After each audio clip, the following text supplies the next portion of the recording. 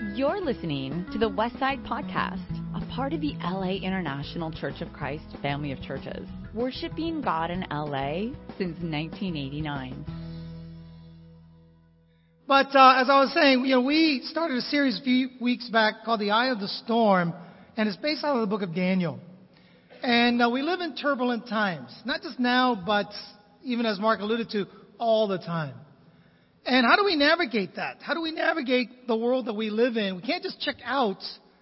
And the Bible, here's where the Bible really is practical in teaching us how to not only navigate and survive this world, but the Bible actually says that we can thrive in turbulent times as well.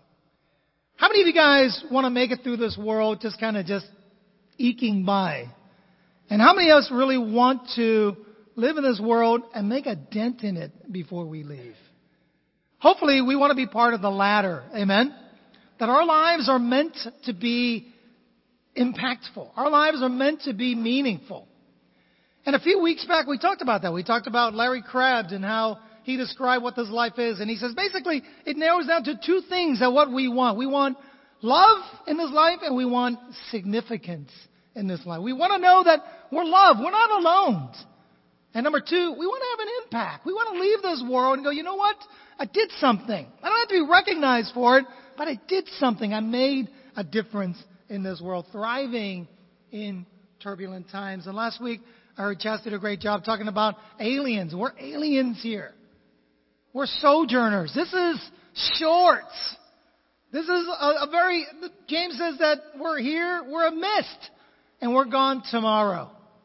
Okay, so we're working on a very limited amount of time here.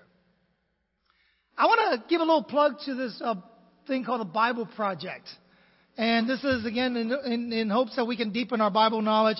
These guys are awesome. They take contribution, but they make these videos that, to be honest with you, if you go back and take a look at the part on Daniel, you learn so much more from them in 8 minutes about just what the book of Daniel is all about than if you read all the commentaries for the next 3 days. They've done a great job. So go back and check out the Bible Project, and you're going to get a lot out of it.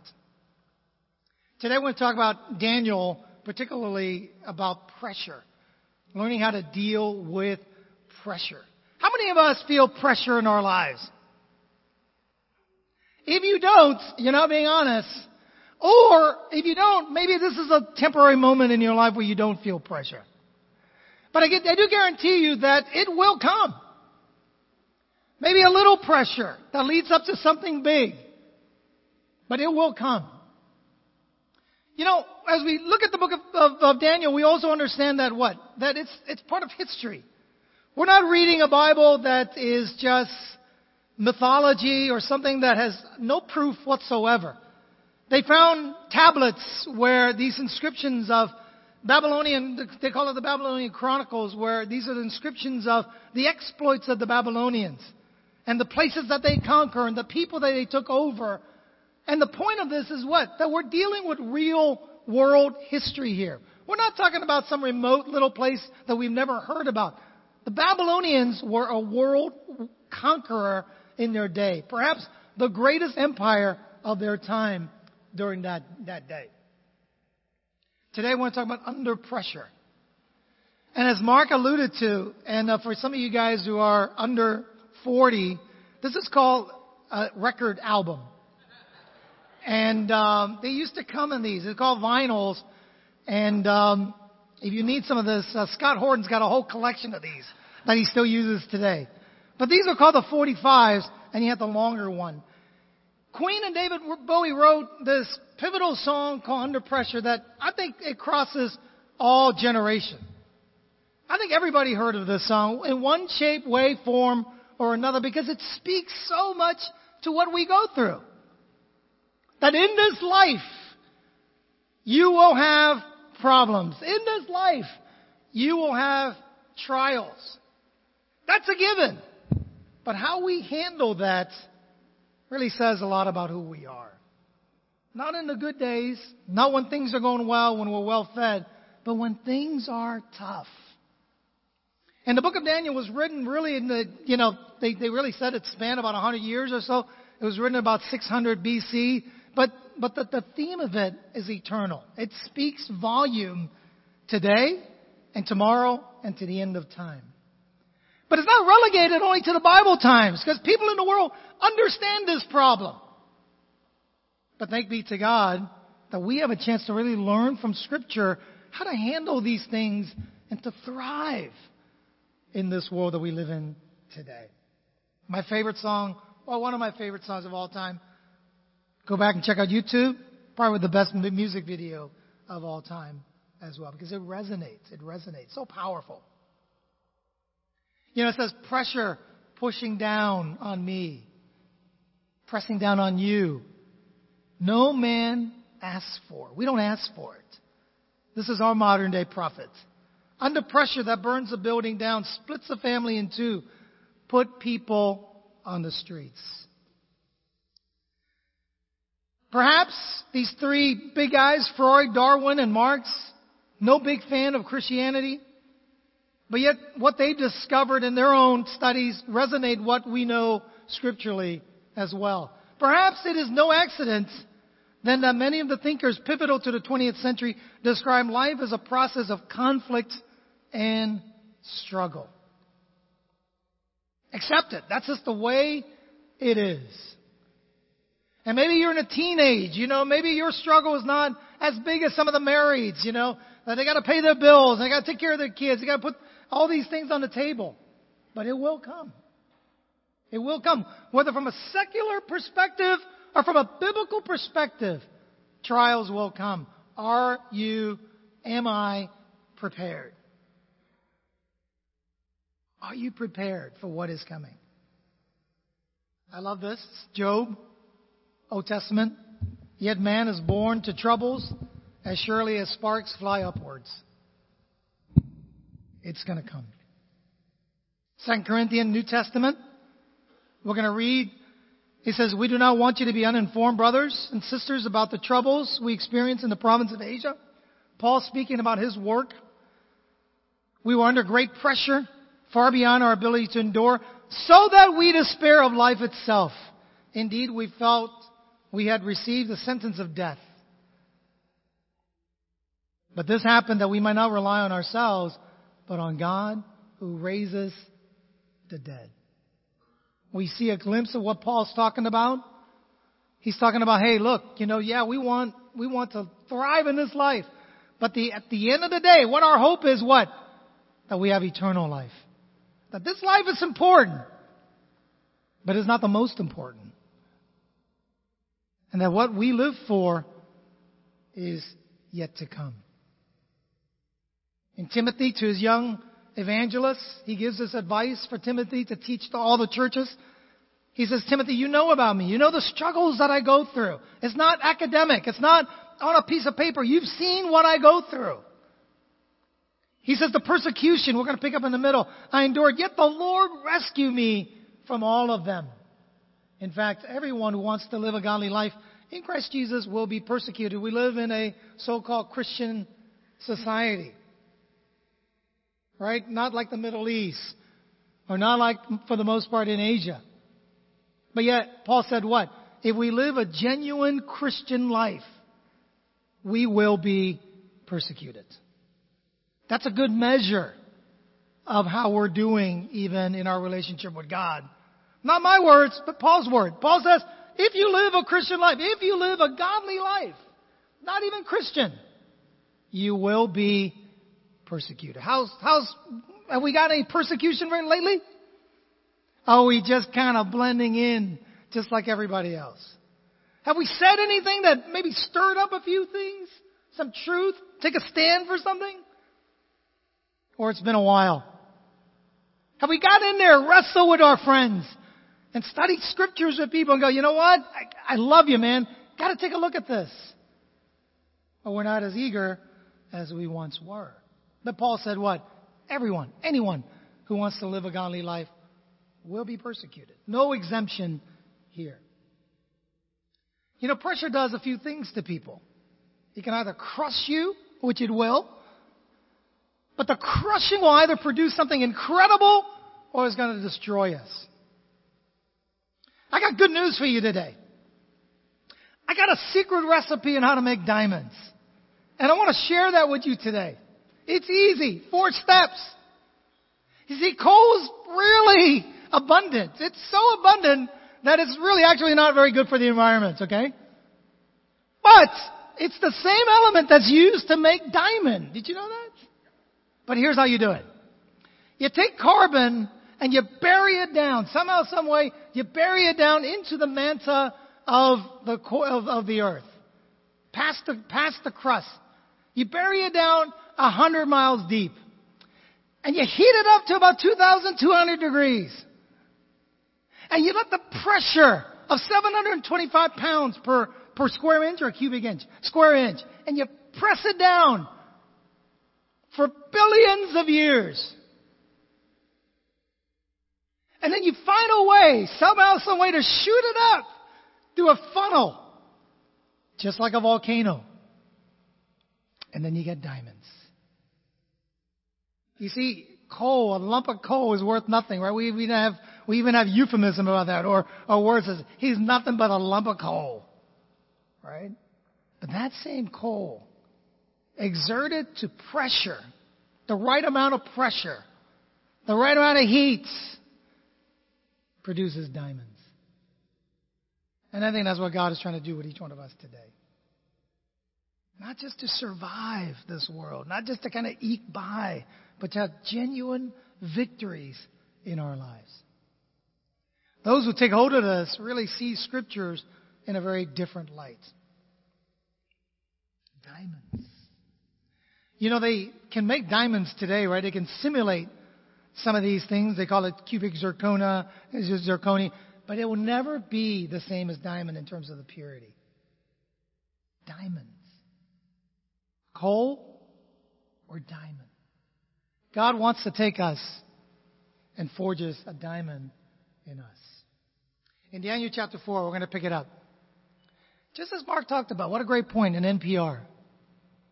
By the time we reach chapter 3 and chapter 4, Daniel had already read to Nebuchadnezzar that you are an awesome dude. God made you awesome. And what that compliment did to Nebuchadnezzar was not good. And Mark talked about this. Instead of really being humbled by the position that God has put him in, he got more prideful. He wanted to unify the country, and he set aside this symbol. We don't know what it is. He set aside this symbol and says, all nations need to bow down to this. You see, Babylon was a world conqueror of a nation. And it was a pluralistic society, and had all these different people that they've collected over the years. And Nebuchadnezzar, understanding that he was a great guy from Daniel, wanted to unify his country under one banner. And he says, listen, at home you can worship whatever you want, but in public you need to conform and be a Babylonian. And I love the scripture here because even Nebuchadnezzar himself was humble. That God is an equal opportunity humbler of mankind. It doesn't matter if you're a Christian, you're whatever, an atheist, it doesn't matter because God will find a way. He will find a way to humble the proud. He said, at the end of that humbling, I, Nebuchadnezzar, raised my head towards heaven, and my sanity was restored. Then I praised the Most High. I honored and glorified Him who lives forever. His dominion is an eternal dominion. His kingdom endures from generation to generation. We think that the most prominent king that ever got converted, right, was the Roman Empire in 3rd century A.D. God has been doing this for a long, long time. Nebuchadnezzar was converted to God. See, God's always working. I love watching television. I love watching these people in power. And just to kind of see the progression of what God's going to do in their lives. And at the end of it all, Nebuchadnezzar finally figures it out. And here's what his conclusion is. Now I, Nebuchadnezzar, praise and exalt and glorify the King of heaven. Because everything he does is right and all his ways are just. And those who walk in pride, he is able to humble. You see, the submission from a coal to a diamond is really submission to God and allowing God to work in our lives. Allowing the circumstances in our lives to shape us towards something greater. Towards something more powerful. Towards what He envisioned us to be. And I say that because sometimes we get really stale as a people of God and we kind of just cruise along. Church on Sunday, and sometimes we mix it up and we have some food on Sunday night. And, and our Christianity becomes, help me, I'm tired, I'm sick, help me. Instead of really seeing that through all these things, there's a greater purpose to God's plan for our lives. And Nebuchadnezzar figured that out. He says, listen, those who walk as prideful, never get anything outside of themselves. They are their own entity. And Nebuchadnezzar, the greatest man, understood that God is able to humble anyone on the surface of the earth. We're speaking about these three guys. Nebuchadnezzar took the Jews before it was destroyed in 586. There's phase one. He took the nobles and he took the good-looking guys to serve in his kingdom. Put them in this academy. Let them go through schooling. And he marched them all the way from Jerusalem to Babylonia. And it was tough. Shadrach, Meshach, and Abednego and Daniel did not travel first class. They were slave. They didn't even go coach. I mean, they probably walked the whole time.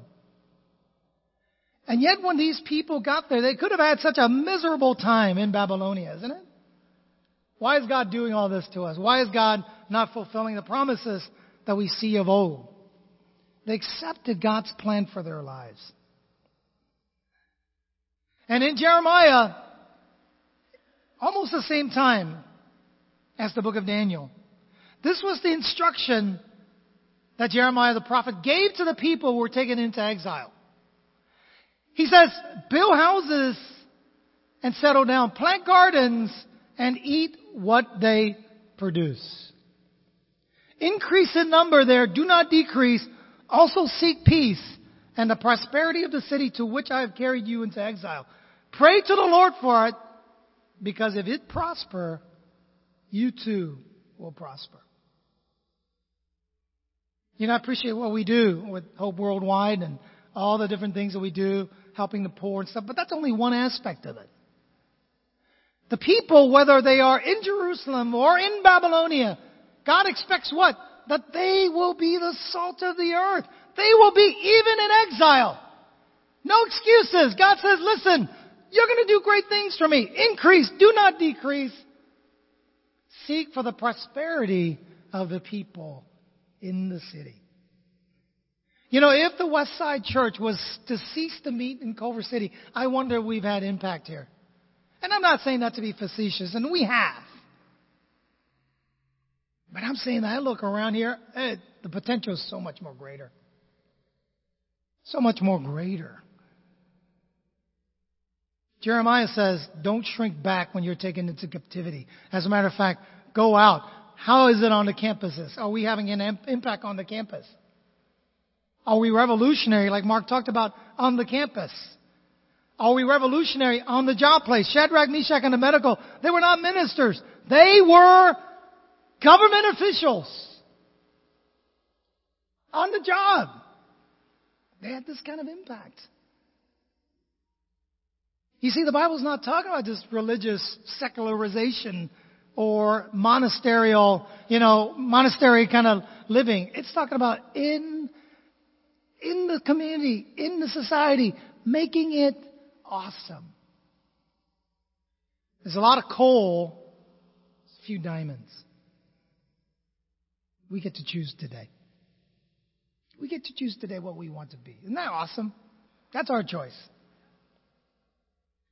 So these guys, trying to relate to the teens here, all right? These guys. So Nebuchadnezzar trying to unify the people and says, this is what we're going to unite under. And these guys says, Ain't going to happen to us. We're not.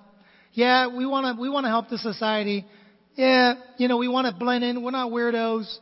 We're not living in a corner by ourselves. We're in the midst of this society. But we will not do that. We will not do that. And I want to speak a little bit to the men in this room today. You are bombarded. I am bombarded with weak and wimpy images of men. Driven by carnal desire, driven by primal instincts. And that's why advertisers spend billions of dollars trying to convince us that we need to look at this site, buy this thing here, without realizing that the little that we give in degrades our character. The compromises we make and the excuses that we make. Well, everyone does it. This is the way things are. It eats away. The number one corrosive element in the world today is what? It's water. It takes time to corrode things. And yet, if you give water enough time, it corrodes incredible pieces of metal. So I want to speak to the men here today as you look at this awesome picture cartoon. These guys, we're not doing that. Yeah, we're going to do all that. Seek the prosperity. Great. But nope, you can bow down. And all these guys are bowing down. I love that little guy in the right hand. His eyeballs are looking at me. What are you guys doing? Get down. Nope, not doing it. I love scriptures. Show yourself a man. Don't let TV, don't let friends, don't let whatever determine who you are as a man. Amen? And I think that's why the Bible calls men to lead. It's not to put down women or whatever. It's a role that God says, listen, I'm giving you this privilege to lead and this responsibility as well. Train how to be a good leader. So when we don't look at something on the internet, that's training. When we're tempted to see a little Sports Illustrated thing that comes up, that's training. It's not some thing out of, it's training. Every little piece, it's training for something even greater. King Nebuchadnezzar made an image of gold 60 feet high on the plains of Dura in the province of Babylon. Everyone sees this, must bow down. Then the herald loudly proclaimed, nations and people of every language, this is what you're commanded to do. As soon as you hear the sound of the horn, the flute, the zithar, the lyre, the harp, the pipes, all kinds of music, you must fall down and worship the image of gold that Nebuchadnezzar has set up. I'm going to share with you a funny story. When I went to Vietnam 20 years ago, haven't seen my relatives for years. Coming to their house. And they got idols, Chinese homes, idols, stuff like that. And there was this idol to my ancestors. And had all the Chinese gods and everything like that. And I haven't seen my family in years. So I go there, and I'm trying to be relatable. I go in, and my aunt gives me this incense to put on this idol. And I'm fighting it. I'm sitting there. I can't do this, right? I can't do this, right? I can't do this, right? I'm not going to do it. But the pressure was so intense. It was like all my aunts were looking at me. Says, "Is this guy, does he love us or not? And if you love us, this is what you do." So I took the incense. I go, you know what harm's going to do? I stuck it on the idol. Not my proudest moment. I'm going there to change the country. And here I am putting stuff on idols, It's like, oh my gosh, what happened? So I felt guilty. I went home. I kid you not.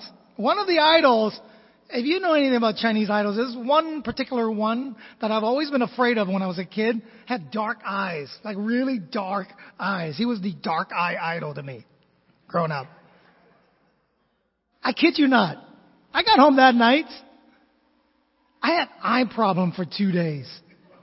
I'm not kidding. It's like my eyes got dark for 2 days. I know I'm going mystic on you, and I debated to tell you or not, but I did. But the point is, there's a lot of pressure to conform. And you can think that, hey man, I'm a manly guy. I'm here to change the world. It's not easy. It's not easy. The king himself went to visit Shadrach, Meshach, and Abednego because they were so valuable to his administration that he wanted to save these people. And he gave them another chance personally. And he said, Shadrach, Meshach, and Abednego, please, I'm going to give you another chance.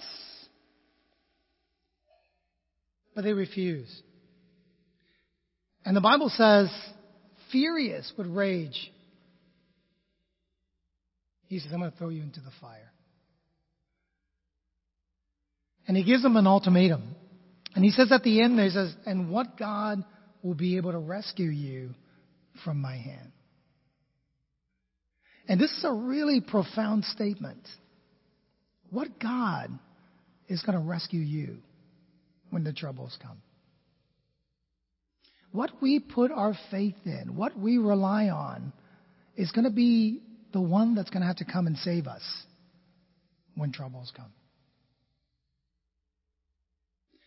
And I love this. I love this story. So these guys got in there, and I got 3 quick practicals as we close on out. Shadrach, Meshach, and Abednego replied to him, says, King Nebuchadnezzar, we do not need to defend ourselves before you in this manner. If we are thrown into the blazing furnace, the God we serve is able to deliver us from it, and he will deliver us from your majesty's hand. But even if he does not, we want you to know, O King Nebuchadnezzar, your majesty, with respect, that we will not serve your gods or worship the image of gold that you've set up. Isn't that awesome? These are men. These are real men. Men of faith. Men with conviction. Men that we want to hang around, isn't it? I got 3 short points from that passage. Number 1, we're good. Number 2, God's good. And number 3, everything's good. We're good, number 1. You know, Shadrach, Meshach, and Abednego and Daniel, their names were interlinked together.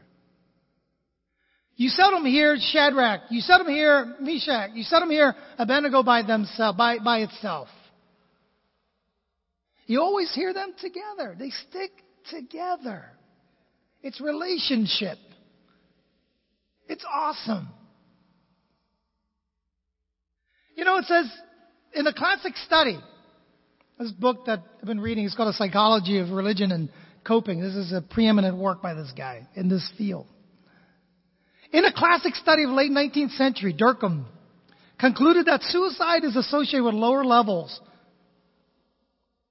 of social integration. Jews, to a lesser degree, he was studying why Jews had less suicide than Catholic men and women and Protestant as well. He says, Jews, and to a lesser extent, Catholics and married people, he maintained, are more intimately connected to a social group and protects them from the trials of life. He says, what protects the Jews from suicide during the late 19th century? Well, he concluded that it was their relationship. It was their community. We're good together. That they love one another. That they watched out for one another. That what prevented these guys from committing suicide was their relationship in one another. Shadrach, Meshach, Abednego, Daniel. Here's a current stat. Men die by suicide 3.5 times more often than women. And I figured it out yesterday. Men are so isolated sometimes. I went to the women's thing. I snuck a peek inside. They were talking and talking to each other. They talk a little bit on stage, and they break up into their little groups. They talk. It was awesome.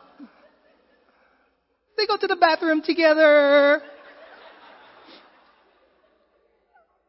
I saw this one woman. She was coming. I was manning the Hope for whatever, booth. And then this woman asked me, thought I knew something, says, where's the women's bathroom? I said, follow the women. There's a whole line of them. Just follow them. I don't know where, just follow them.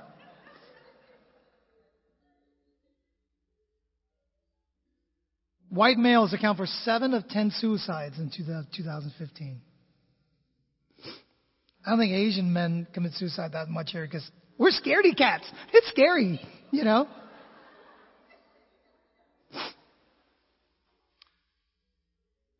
Solomon noticed, and he wrote, he says, there was a man all alone.